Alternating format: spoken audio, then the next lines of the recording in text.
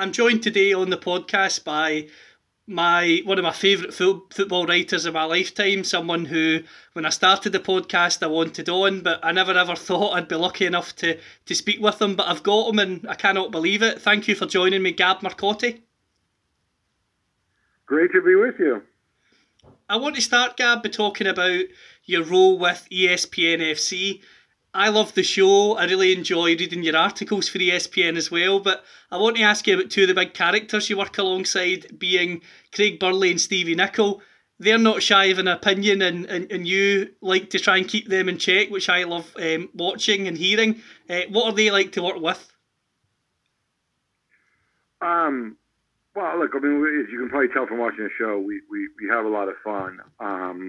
They're very different characters. I mean, Craig, I actually first met Craig many years ago when I was starting out, and he was I think he had just moved to Derby County from Chelsea. So we'd be talking. I don't know. We're certainly dating ourselves, but it's a good 2 decades ago. He's somebody very forthright with his opinions, but he's also somebody who really is well prepared. You can agree with him or disagree with him, but he spends a lot of time. He spends a lot of time making sure that he's across what happens. He reads a lot, he prepares a lot. I think a lot of times, a lot of pundits just kind of think that I'm a former pro or I'm articulate or whatever. But you have to put in the legwork. And I think Craig certainly does that from day one. He may give off this idea of sort of this grumpy guy who doesn't care, but let me tell you, he's a tremendous professional who really works very hard at what he does. As for Stevie, man, I remember I was very young. I was a kid. I remember watching. I guess Stevie would have been young then too. The 1984 European Cup final.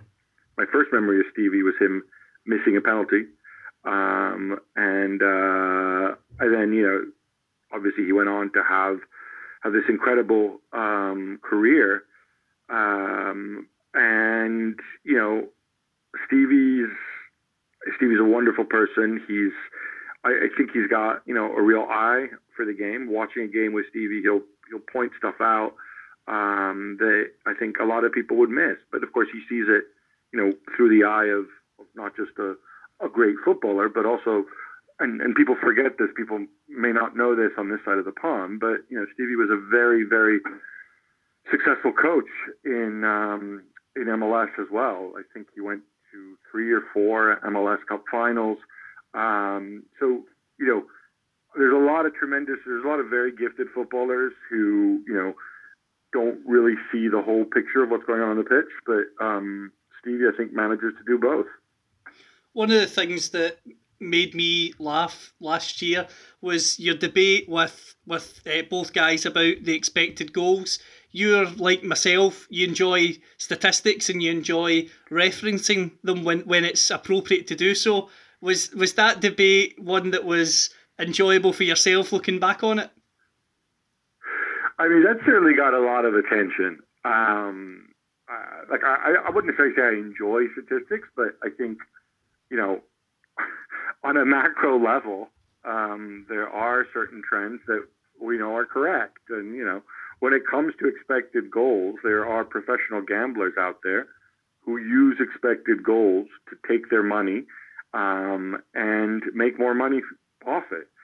So if it didn't work, if it was all just nonsense, as some people like to say, then they wouldn't be doing it, right? I mean, it's kind of been proven that there is meaning to it, and that there's probably more meaning to it than surely in terms of predicting future success than results or the league table.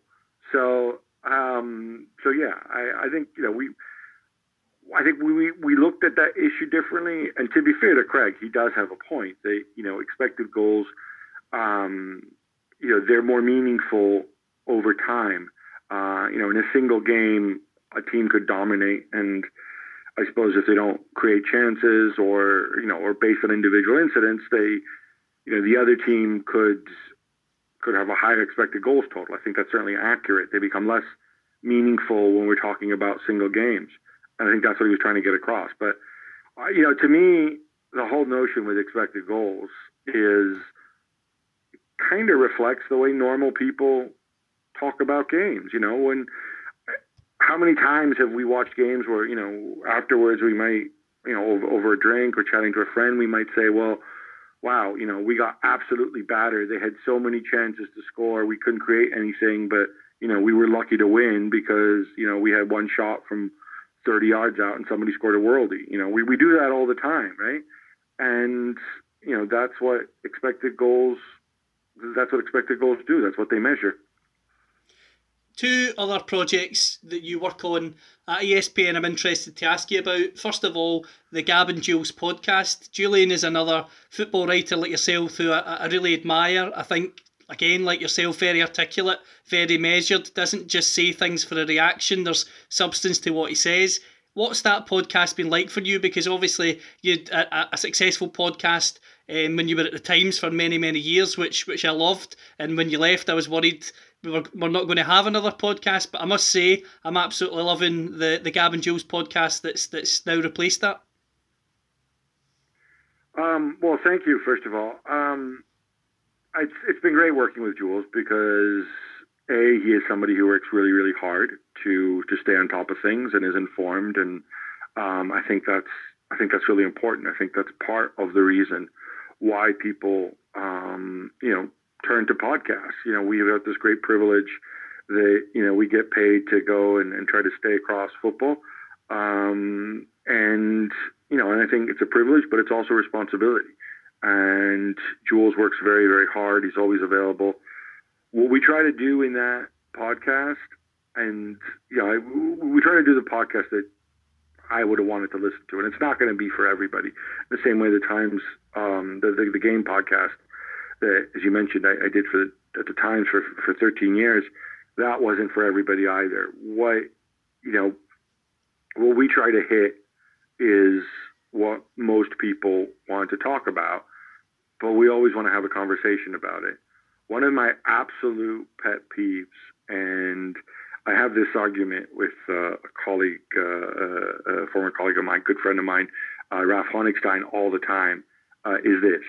A lot of times you'll hear, like, if you listen to Five Live or some other podcast, like, okay, now let's turn to our German expert. And, then German expert, whoever he may be, will talk for, 5 minutes and everybody will just sit and listen. And then be like, okay, now let's go to our Italian expert or our Spanish expert. And I absolutely hate that. Or what I hate even more is when people are like, oh, Ralph, give us the German view. We're all individuals. We're all speaking for ourselves. We can't give you the German view. We're not spokespeople for 80 million people. I think what people want to have is a conversation. We're at the stage in football now where, most weekends, maybe not most fans, but many fans, in addition to following their own club, whoever that might be, they're also across the biggest clubs in Europe and the biggest stories in Europe, whether it's, if you're in England, you'll know what's going on at Real Madrid or Barcelona or Bayern or Juventus. You'll care to some degree without being a fan. In the same way that you might not be a United fan, but you'll know about Manchester United. You'll have a sense of what's going on, and that's what we try to hit. And that's why we try to hit the big clubs. The one thing that bugs me most of all is when people talk about stuff that they're really not across. So when mainstream, this is a very mainstream show. And, when people kind of pay lip service to stuff that they're not following at all.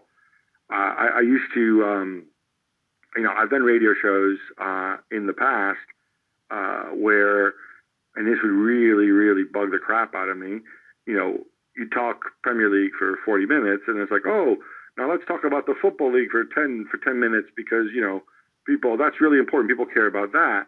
And, it would turn into somebody looking at the league table and like, oh, well, Wigan, well, you had a good result this past weekend. Now, look, you're you're 6 points clear of the drop now, so Wigan's doing well.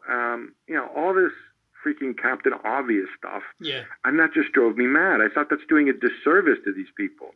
Let local media, people who really know about these teams and these leagues, talk about it. That is something that, I strenuously always tried to avoid, both at the Times and now with Jules. Working alongside Jules, as you've said, I like that approach you've just mentioned there about getting people on to give their views and not trying to pigeonhole them into being the German view or the Spanish view or the French view. I do like that, and you've had Mark Gogden on quite a lot and Jan Inge Ford on quite a lot as well. What's it like working with those two? Because they aren't shy of an opinion. Yeah, I mean, look, Mark Ogden is just a professional, right? He's been doing this stuff for a long time. He's extremely strong with his sources and his knowledge of football in the Northwest. He doesn't like bringing this up very often because he does have very different personalities from the rest of us. But he did. I think he played with or against Paul Scholes many years ago when he was in school. But right up until his teenage years, so he can play a little too. Although I imagine Scholes was probably slightly more talented than he was. But he's another great professional. He's somebody who gets a task to do and he goes and he does it. He does it very well. He comes up with ideas. He's creative as well. And it's great to have him on. Jan, man, I remember Jan as a player. Jan is kind of a force of nature. He's very charismatic. He speaks really well. He's obviously, not just, he covers a lot of Bundesliga stuff because he worked for German television. I think still does occasionally, works for Norwegian television. He kind of also has this sort of, pan-European perspective, which I think is very important. On top of that, he was a very successful footballer too. With a long professional career. So it's great to be able to work with him as well. Another project that I want to ask you about is the Serie Awesome work that you do. It's normally quite common to really love the domestic league from the country that you were born or are most associated with, and your love of Italian football is clear for all to see and hear. How good is it doing that podcast with Mina and Nicky? Well, it's great because obviously, they cover this full time. They're Mina especially is really passionate about it. I mean, I'm not suggesting Nicky's not or I'm not, but obviously Nicky's half Italian. I'm Italian. Mina, I think, represents a slightly different type of fan. Mina is not Italian, and yet, she's been in love with Serie A from the time she was a little girl, and she's another one that's had the privilege to then go and cover and report on Serie A professionally, and she really devotes a lot of time to it. And when you get that mixture of I think passion and knowledge that she and Nicky bring to the show. Hopefully we get something good out of it. As you probably know, if you're a regular listener, we often disagree. Yes. But I don't mind that at all. I think it also comes down to the kind of media that you're used to. In Italy, we've got, radio shows and TV shows at all hours where people disagree and they disagree with each other's takes, I think that also reflects how fans often talk about football. Absolutely. And, I sometimes find it jarring when I see other shows where, everybody gives their opinion and everybody kind of sort of nods along and you move on. I mean, again, some people will like that. Some people will say that, what we do is I've heard somebody use the term uncomfortable listen and there's tension. Well, you know what? It's fine that there's tension where, we love football. We speak to football fans. Football fans are tense. And that's the nature of fandom. I want to rewind to your upbringing and talk about Gab Marcotti, the player. Which position did you play when you were growing up, Gab? So I played football through to the end of high school. I also played rugby, and I was a better rugby player than a footballer, so I played rugby at university as well, whereas I only had sort of quick kickabouts after school. I played center back or central midfield, mostly defensive midfield. I'd be lying if I said I was particularly good, but I did win a few headers and put in a few tackles and waved my arms a lot and gave a lot of instruction, and I mastered the art of the sort of the 5-yard pass to a more talented player. What I want to ask you about, for those who don't know, which team did you support and follow growing up, and who were your footballing heroes as a kid? So yeah, I don't really talk about who I supported growing up because I don't support them now, and that's kind of and then that's kind of a complicated thing. But I can tell you who my early footballing heroes were. And although this will date me, but of the people I got to see regularly, I loved Walter Zenga, the Inter Milan goalkeeper, Spider-Man. I loved Diego Maradona, and the not just his skills, although obviously that's what made him stand out, but the just generally the aura with him and everything that kind of came along with it.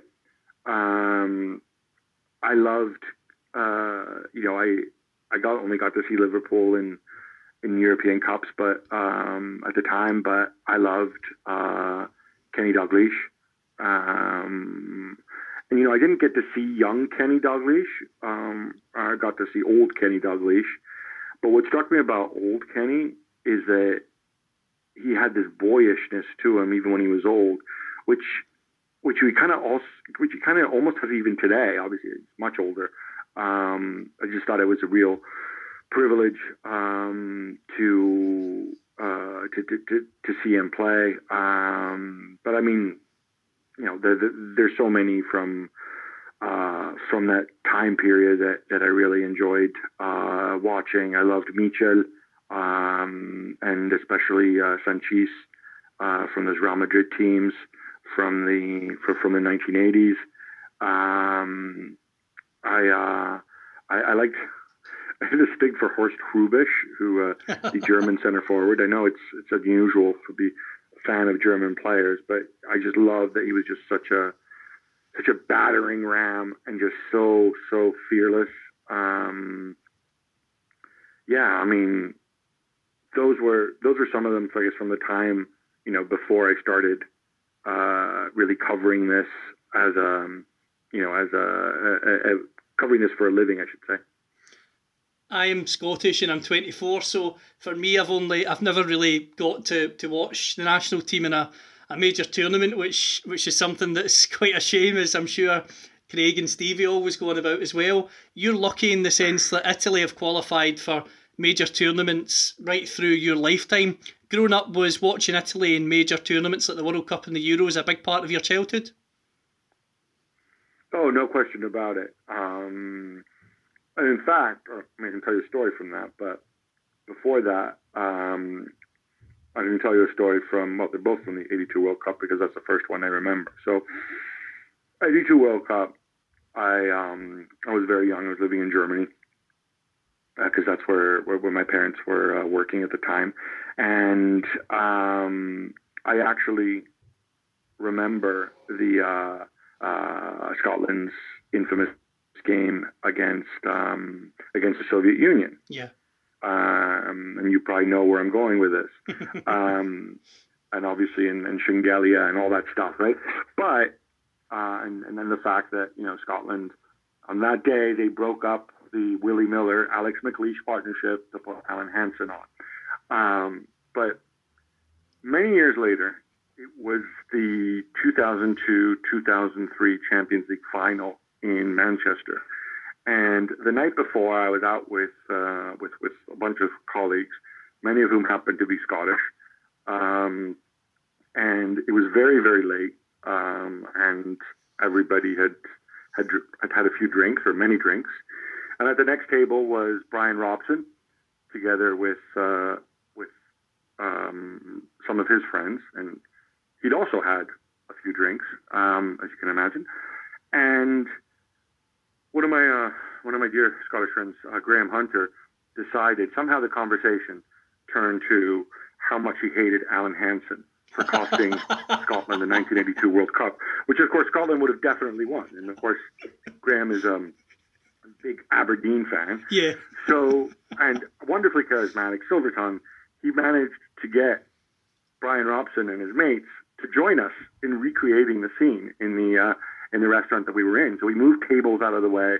I can't even remember if they actually had a football, but we recreated the scene, somehow trying to exercise it of Alan Hansen running into Willie Miller while McLeish is fuming on the bench, knowing that McLeish would have never done that.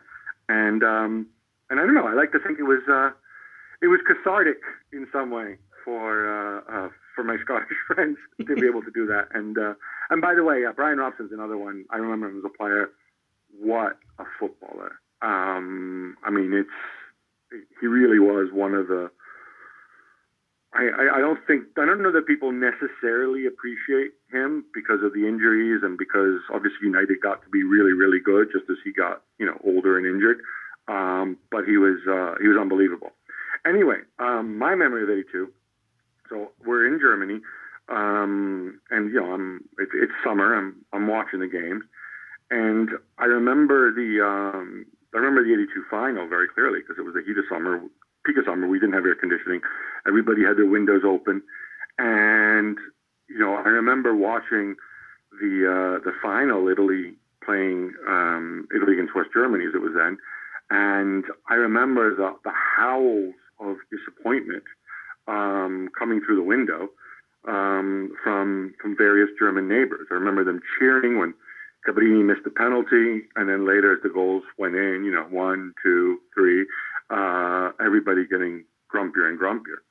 And as it happened, the next day we drove from Frankfurt in Germany to where we were living to Italy, and obviously our car had German license plates. And sure enough,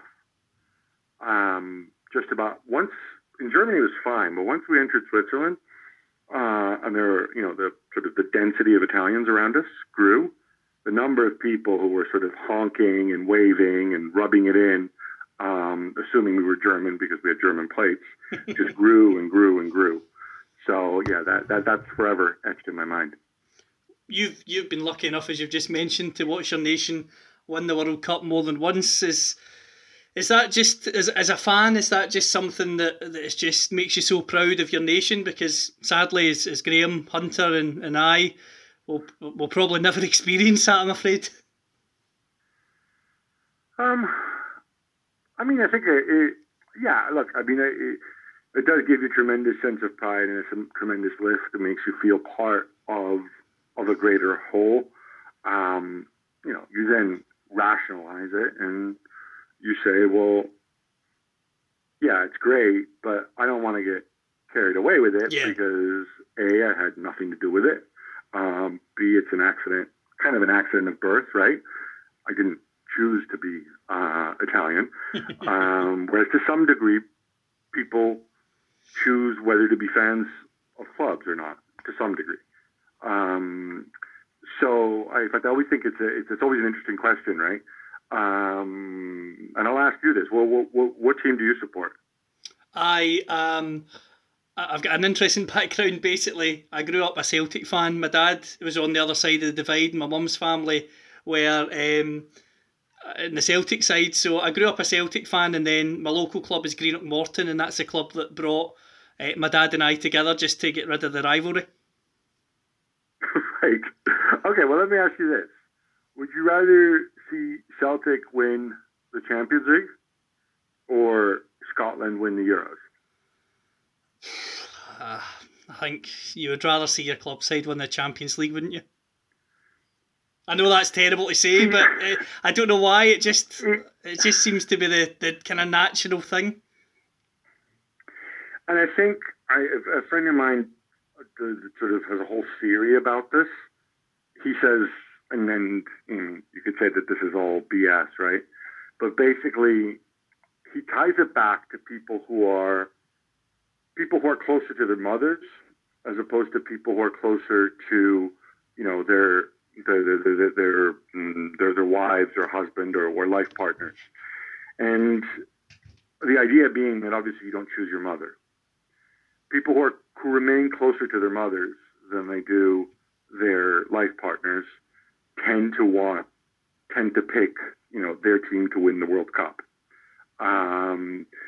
People who, on the other hand, are closer to their life partners or spouses or whatever, they tend to want their club side to go and win, the biggest possible honor. And obviously, this is all. It's all contingent, right? I mean, if you're a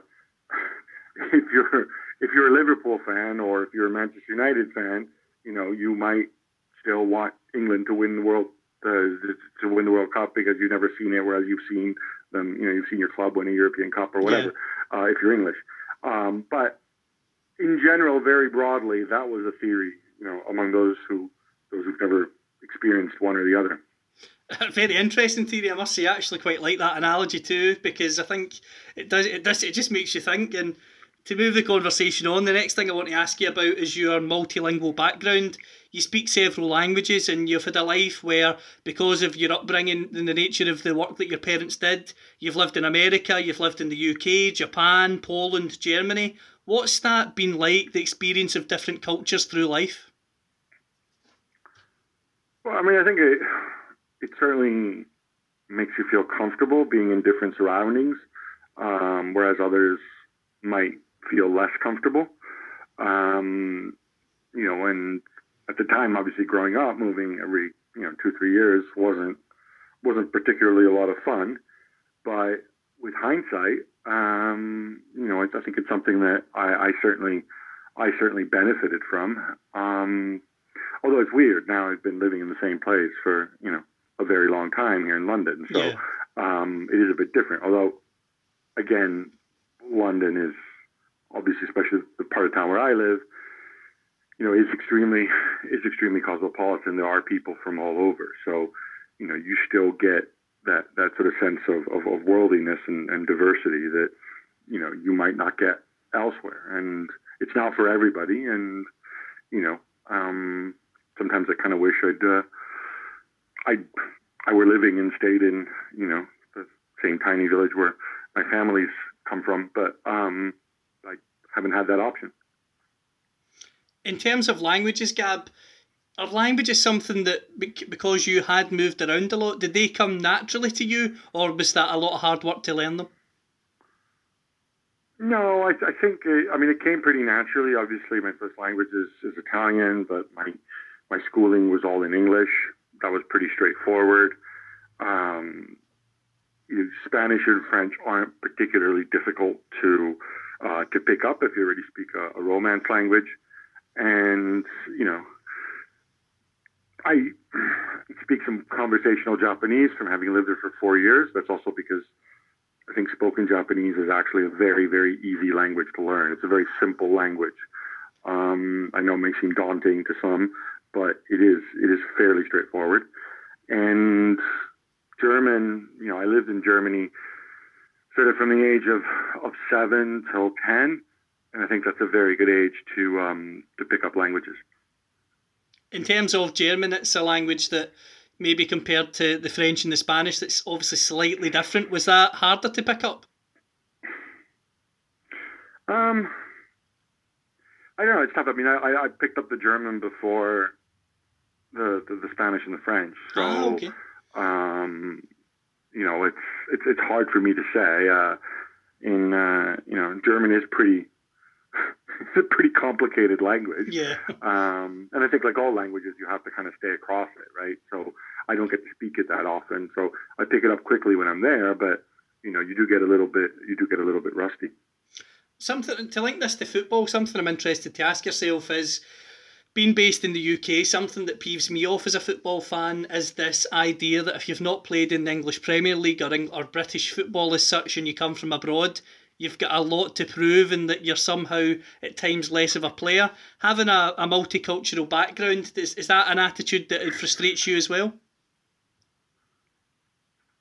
I think when it becomes sort of a judgment on a player as a professional, I think it becomes pretty absurd. Yeah. Also because, we so often forget that this is a team sport. Absolutely. So if you look at Sheffield United, they're 6th, 7th in the table. Yeah. They could be pushing for a spot on the top 4. Break those players down as individuals. And then I'll be very honest about this. I don't follow the Football League at all. So when they got promoted, I looked at it and I asked myself, my God, how many of these guys have I actually heard of? I've heard of Henderson because he's a United guy. I've heard of Basham because he used to play for Bolton. I knew the Billy Sharp story. I never actually, I'd seen McBurney play once or twice on television, and I thought, my God, what is that? But then he turned out to be pretty good. But then you take Sheffield United as a whole, and they're a phenomenal team, right? They're a phenomenal side. All this nonsense that experts about, you need guys with Premier League experience. No, you don't. How much of Sheffield United has Premier League experience before this season? Exactly. You can probably count them on one hand. So this whole idea of a player coming to England and, he needs to prove himself in the Premier League. Yeah, the Premier League is a better league than most other leagues, but equally, it depends so much on the team, right? Depends. Absolutely. It's a team sport. It depends how they're used, how quickly they settle in the training ground within what the manager wants them to do. And, there's a lot of players on other teams in other leagues that, taken as individuals, are much better than most of the Sheffield United squad. In fact, there's players right now at Leeds and West Brom. I mean, if you were to do a combined 11 of, and I mentioned those two because I do know that they're leading the way in the championship this season.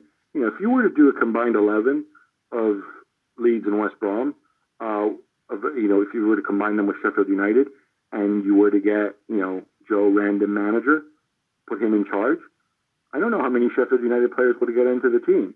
But it doesn't matter because working with Chris Wilder, working in his system, they are an outstanding team, and the whole becomes bigger than the sum of its parts. Fascinating, and I want to lead on to talk about another part of your career. We've talked about your broadcasting career with podcasts. We've talked about your writing for newspapers, for ESPN, Marcotti's Musings, amongst many others. What I want to ask you about now is your books. You've written Paolo Di Canio's autobiography, a book on Fabio Capello, and the book that I finished just a few months ago was your book on Claudio Ranieri and the miracle of him winning the title at Leicester, and that's one of my favourite football books I've read in recent years, and I'm not just saying that because you're on. I just genuinely do think it's a fascinating insight to an incredible season.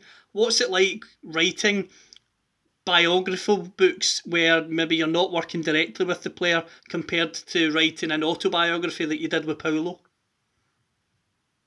Yeah, or indeed you haven't mentioned the book I'm probably most proud of, which is The Italian Job, which I wrote with Gianluca Vialli, which is not a biography. It's a totally different genre. Yeah. But where we went around, and thanks to Luca, had access to a whole bunch of managers in Italy and England who were very generous with their time, from Sir Alex Ferguson to Jose Mourinho to Marcello Lippi to Fabio Capello to Sven-Göran Eriksson to Arsene Wenger. That was a tremendous professional experience.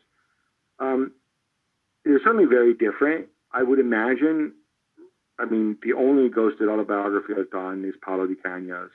And obviously because he's such a unique individual and such an intense individual, I'm imagining that, you know, that experience would be very, very different to ghosting somebody else's autobiography. Yeah. Because, you know, you didn't have to coax information out of Paulo. He just you know, flipped on the tape recorder and just started talking and going in all sorts of different directions and whatever.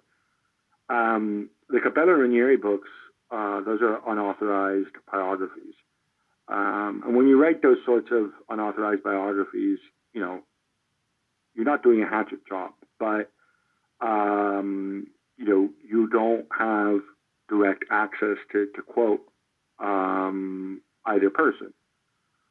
So what you do is you talk to as many people as you can around them, and, you know, you speak to, but you still have, you know, I have relationships with both Capello and Ranieri, so I was still able to go to them and get their version of events, albeit not in quotes. One of the things that I certainly realized, and it's in the Capello book especially, where people remember stuff from a long time ago, different people remember it very, very differently.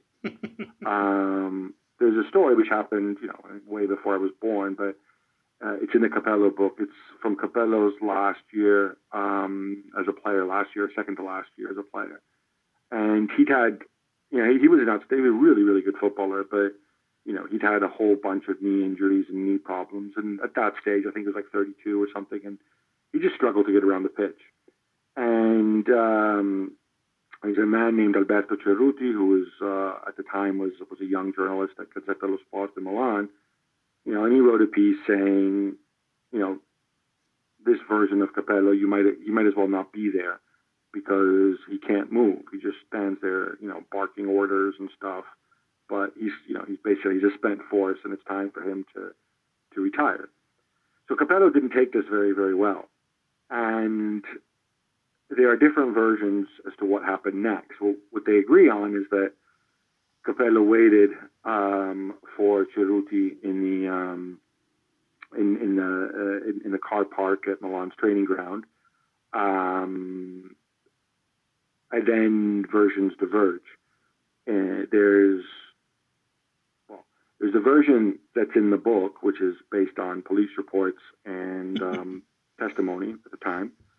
And then there's Capello's version when I asked about him, where Capello's version was like, well, yeah, you know, I thought he'd been unfair to me, so I told him what I thought, and he told me what he thought, and then, you know, maybe I bumped him and he fell over. And then there's, you know, the version that was in the police report at the time where, you know, Capello basically beat the crap out of him and slammed his head into the car door and whatever.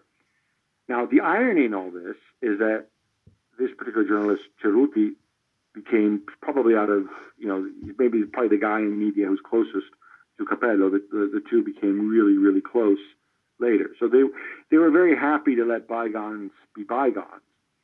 However, you know, you're writing a story like this, and, you know, you don't quite know how to handle it because, you know, you get two very conflicting versions. So do you put one version and not the other? Do you go with a balance of probabilities? If you read the book, you know what I did, or I tried to do. But, you know, it is a reminder that people's recollections of the past, and I've had this happen time and again, are often all over the place. Absolutely. And as I say, you mentioned the Italian Job book with Gianluca Vialli as well, which I was actually going to come to. He's a character from football who fascinates me. He played in England, obviously, when I was very young. I recently spoke to Jock Brown, the former general manager of Celtic, who said he was desperate to bring him to Celtic in the late 90s, early 2000s, because he explained that basically Juventus played Rangers in a Champions League match and Gianluca was leading the warm-up, and he said that just watching how he helped prepare his fellow teammates was one of the most incredible things he got the chance to see. What's Gianluca like as a person? Wow. Well, I mean, he's unlike most footballers. You know, he comes from a privileged background. You know, after his spell in management, he he went and he got, not only did he finish his education, but he got not one but two master's degrees, one in sports administration and one in business. He's a guy who's put in a lot of time studying. I remember when he became a pundit on Sky in Italy, he actually went and he hired people to study, to coach him on how to present yourself on air. I think he approaches everything he does the way he approaches football career, being maniacal about training, being very serious about it. But he's also somebody who he's settled here in London, has lived here in London, for 20 odd years, a ton of interests outside of football, not just golf, but also golf. He's just, one of the more remarkable individuals I've met, beyond his feats as a player and as a manager. And people forget this about, people know about his playing career and captaining Juventus to the European title and winning the Serie A crown, the first and only Serie A crown with Sampdoria and stuff. But, people sometimes forget that, he also, at Chelsea, he won 5 trophies. He won the FA Cup, he won the Cup Winners' Cup. At a time when football was very different. Absolutely, and as you say, pre-Abramovich as well, which highlights further just how much those achievements mean to Chelsea as a club, because back then, it's safe to say they weren't the Chelsea they are now. Yeah, no, it was a very different. I mean, that Chelsea team did spend a lot of money and racked up an enormous amount of debt, which is why Abramovich eventually bailed them out. But yeah, it wasn't the Chelsea machine that is now. I remember going to see him at and in some ways it kind of underscores how football in England changed so radically, between then and now. I remember going to see him at the training ground, and he was all out of sorts because he needed a fax machine. And he said, the crazy thing about this club is they'll give me £5 million, which was a lot of money at the time, to buy a left back, Graham Lasso, but they won't give me £200 to buy a fax machine. I mean, younger listeners, and possibly even you don't even know what a fax machine is. But, it was something that people used before email to go and send documents. Back then, Chelsea didn't have their own training ground. They hired space at a university to go train. These things are unthinkable, but back then you genuinely had clubs that would spend money on wages and contracts, but they wouldn't spend money on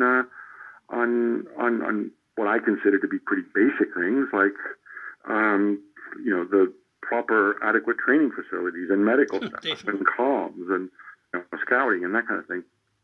I want to finish, Gab, with a round of quick fire questions for you. The first one being, who's your favourite footballer ever and why?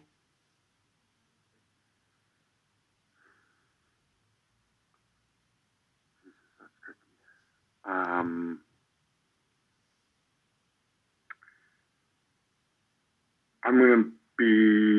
gonna say Walter Zenga, because he was just so cocky, and he backed it up time and time again, until of course he became a tragic figure in the 1990 World Cup semi-final against Argentina. Your favourite football ground to watch football at, and why? I should say San Siro because I was born next door to it, but I'm going to say the Westfalenstadion, home to Borussia Dortmund, because that's simply breathtaking. And also, I was there when Italy beat Germany in the World Cup semi-final in 2006. Who's the manager you've admired most from your time covering football, or your lifetime, really?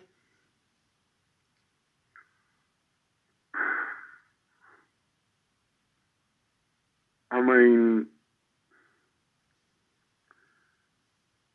the most impressive one all round,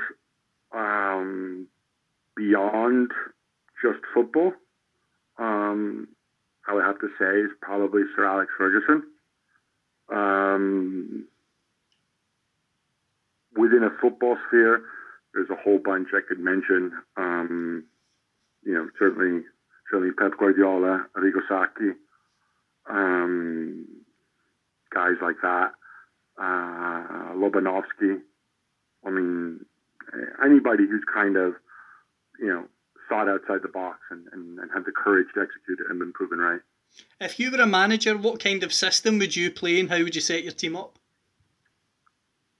Well, it would entirely depend on the players. No, but there's a bit of a cop-out. Obviously it does depend on the players, but one thing I would like to see, and I think there's data to support this, is this is an idea that I remember Owen Hargreaves used to bang on about this, and I think he's absolutely right. If you look at it, most teams, and I am generalizing here, they will generally play two taller central defenders, if they're playing a back four. And thanks to analytics, now you can see the logic, right? There's a long ball over the top. I want a taller guy who's presumably good in the air to clear the ball away. And also, obviously, if a cross comes in, I want my taller guys to be there on their taller players to clear the ball away, and so it makes sense for them to be in the center. But I think we have analytics that shows in the modern game, in terms of risk-reward, a lot of times, do I really want my, 6'4" David Weir type out there in the open field defending against a nippy winger on a counterattack or in transition, or would I be better off with a smaller player, who can keep up with him, who might have the agility to go one way or another? I think open field tackling is becoming more important, and I'd love to see teams, maybe even kind of split that sort of center back role, get to the point. I'm thinking out loud now, but get to the point where, maybe you have a smaller, more agile guy to deal with those situations alongside a more traditional central defender, because, the rest of the time on set pieces, you can put whoever you want to mark whoever you want. And the other point that Hargreaves made is that, smaller, more agile players, and I think he would have probably put himself in that category. I think he was 5'11" maybe, but Owen says he said that he could dunk a basketball, so obviously he was quite agile. He says if you know how to defend on headers, you can, you might not win the header, but you can always put somebody off, and it's really all that you really, that's all that you need if you then have the agility to recover. So I don't know. I'd love to see somebody with the courage to do that. Maybe Chris Wilder. He gave us big overlapping center backs. Maybe his next move will be the guy in the middle will be a little nippy, agile type. I don't know. Good point. A few non-football ones: beach holiday or city break? Can I say mountain holiday? Of course, absolutely. That's summer, mountains in summer. That's kind of my thing. Favourite film? Sorry? Favourite film? Oh, I'll give you two: The Breakfast Club and Third Man. Favourite band?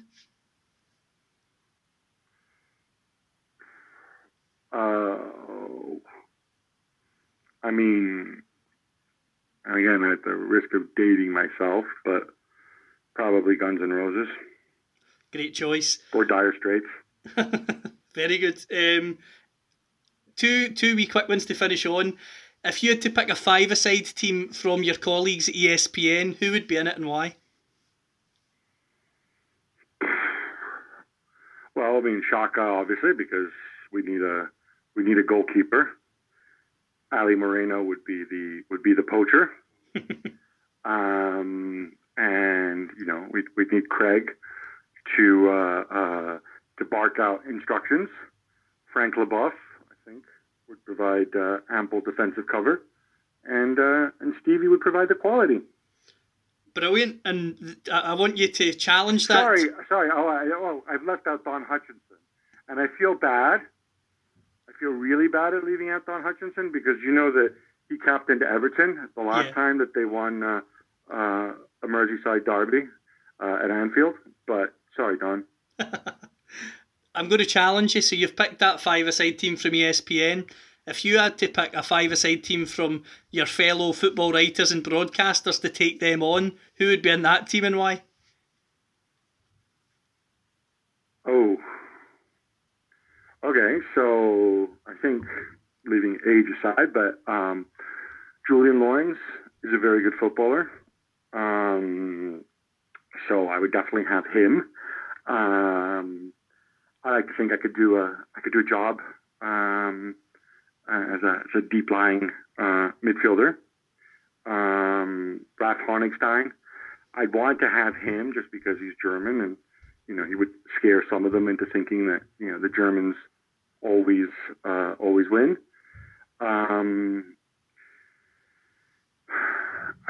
Sid Lowe can get around a little bit, and I would make my old buddy Guillaume Balaguer playing goal. Brilliant. And the last thing, sorry, I wanted to ask this earlier. You went to cover the Champions League final last year, and you were with Stevie Nicol in Spain. Just how fussy is Stevie Nicol? Is that reflection on the show very true in person as well? When it comes to eating? Yeah. Well, as you know, if you watch the show, he only eats two things. So, shepherd's pie. It's got to involve some kind of mince or potatoes. And he really hasn't deviated from that. I'd be curious to know, like, if you were starting out in football today and was dealing with the kind of, diets that you find at football training ground, how could he possibly cope? Was going into restaurants and stuff over in Madrid, was it with him? Was it just basically impossible to get him to eat? No, it was all right. I mean, we just made sure that, Spain has a good tradition of red meat. So, we made sure that we could keep him fed. Brilliant. Thank you for your time, Gab. It's been a pleasure speaking to you, and I wish you all the best for the rest of the year and beyond. Thank you. Pleasure's all mine. Good luck with the podcast. So we'll dive down to the ocean, and we'll make our home in a deep sea cave, and our shells will all be open. They'll be filled with song, We'll dive down to the ocean, and we'll make our home in